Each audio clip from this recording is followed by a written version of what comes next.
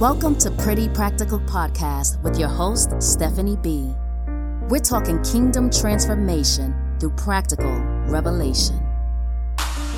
Transforming lives everywhere through revelation and power of prayer. Solving problems day by day, and we do it the kingdom way.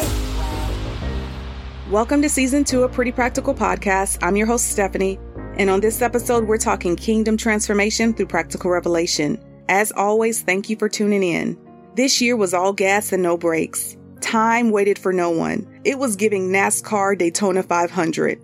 While things move fast, this was a great year for me. I watched the doors of purpose spring forward.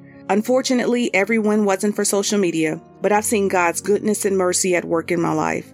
When I originally started this podcast, I had a particular vision. My goal was simple: to motivate, encourage, and inspire, to be as practical and honor my journey.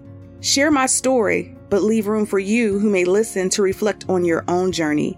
As we close out 2023, I challenge you to boldly enter 2024 with purpose, determination, and expectation. Purpose is the reason for which something is done or created. Of course, I must ask the heavily weighted question, what is your purpose? For years, I hated that question. Why? Because I honestly had no clue. Now, I know this may differ from person to person. I've met people who were solid and sure, and I've met people who were like me, who struggled a little bit. Well, I will say the more I pursued Christ, it became clearer. If you listen to my first episode, Introspection, I discussed some of the process and perspective that brought me clarity. Part of my struggle was the fear of walking in uncharted territory. Let's face it, we all are called to purpose, but what I do may not look like what you do. That's the beauty, is we all have an assignment. Fully saying yes to purpose closed some doors, but it also opened others. Years ago, I transitioned from one career into another. I was nervous because my first career brought a lot of stability.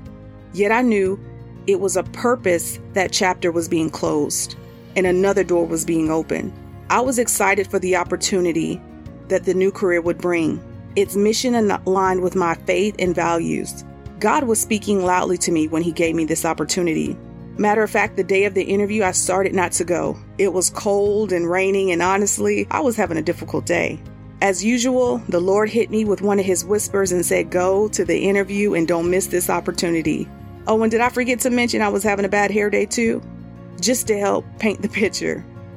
When I arrived to the interview location, it really gave suspect. I hit up the Lord again and was like, are you sure this is where you want me? And he simply said, yes, move forward. The interview just so happened to be with a panel interview, and the vice president of the department was in attendance. God truly put his super on my natural because the interview flowed and I felt a rush of confidence overtake me. And when it was over, I sat in my car and the Lord said, it's yours. 2 days later, I received the official offer. Baby, when I tell you, I hit one of those see what the Lord has done praise breaks. I was so grateful and thankful because although it was a career, it was much more. It was purpose. And after going out and spending a bag on professional attire and being super excited, reality soon sank in. See, I didn't know the position was highly sought after, and there was a group of not so happy people. So when I showed up on my first week, baby, I was met with instant boos, not physically, but through microaggression. Of course, I was having a conference call with Jesus, because ain't no way my purpose was looking like this. The only instruction he gave me was to serve well. Racism, sabotage, and just pure evil. Lord knows that is not what I thought was included in the I'm walking in purpose all-inclusive package. There were times when I had to feed those who I knew hated my guts. The natural reaction would have been to match energy, but I couldn't. I was tasked with displaying kingdom. I had to serve and not be bitter. I had to smile and mean it, not the fake one. I had to assist and drive miles to those who ran my name in high rooms to sabotage it. But the purpose was twofold. It was for me to develop, grow, and mature in Christ, but it was also for me to be a symbol of Christ's grace and mercy to those who deliberately tried me. Purpose will often cut both ways. To this day, what I achieved in that place was remarkable. And although I came across some difficult people, I also connected with some wonderful individuals and many positive faces I will never forget. Sometimes the place where God has you isn't just for you, it's for others. For some, you may be the only symbol of Christ they will see. I was in training a few months ago, and the trainer said something so profound. When you stand up, all of you stands up. Your character, your strengths, your weakness, all of it. Listen, I consider myself peculiar. I'll have you reference 1 Peter 2:9 if you want to know more about that. But sometimes I just look and say, wow, Lord, you have trusted me with some unique assignments. One thing for certain, Christ is going to stand up with me. May I encourage you today?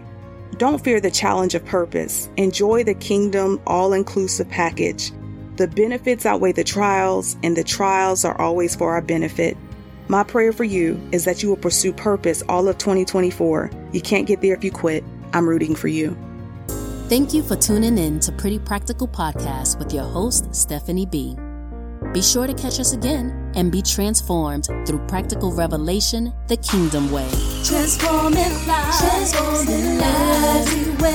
everywhere, through revelation and power of prayer, solving problems day by day, and we do it the kingdom way.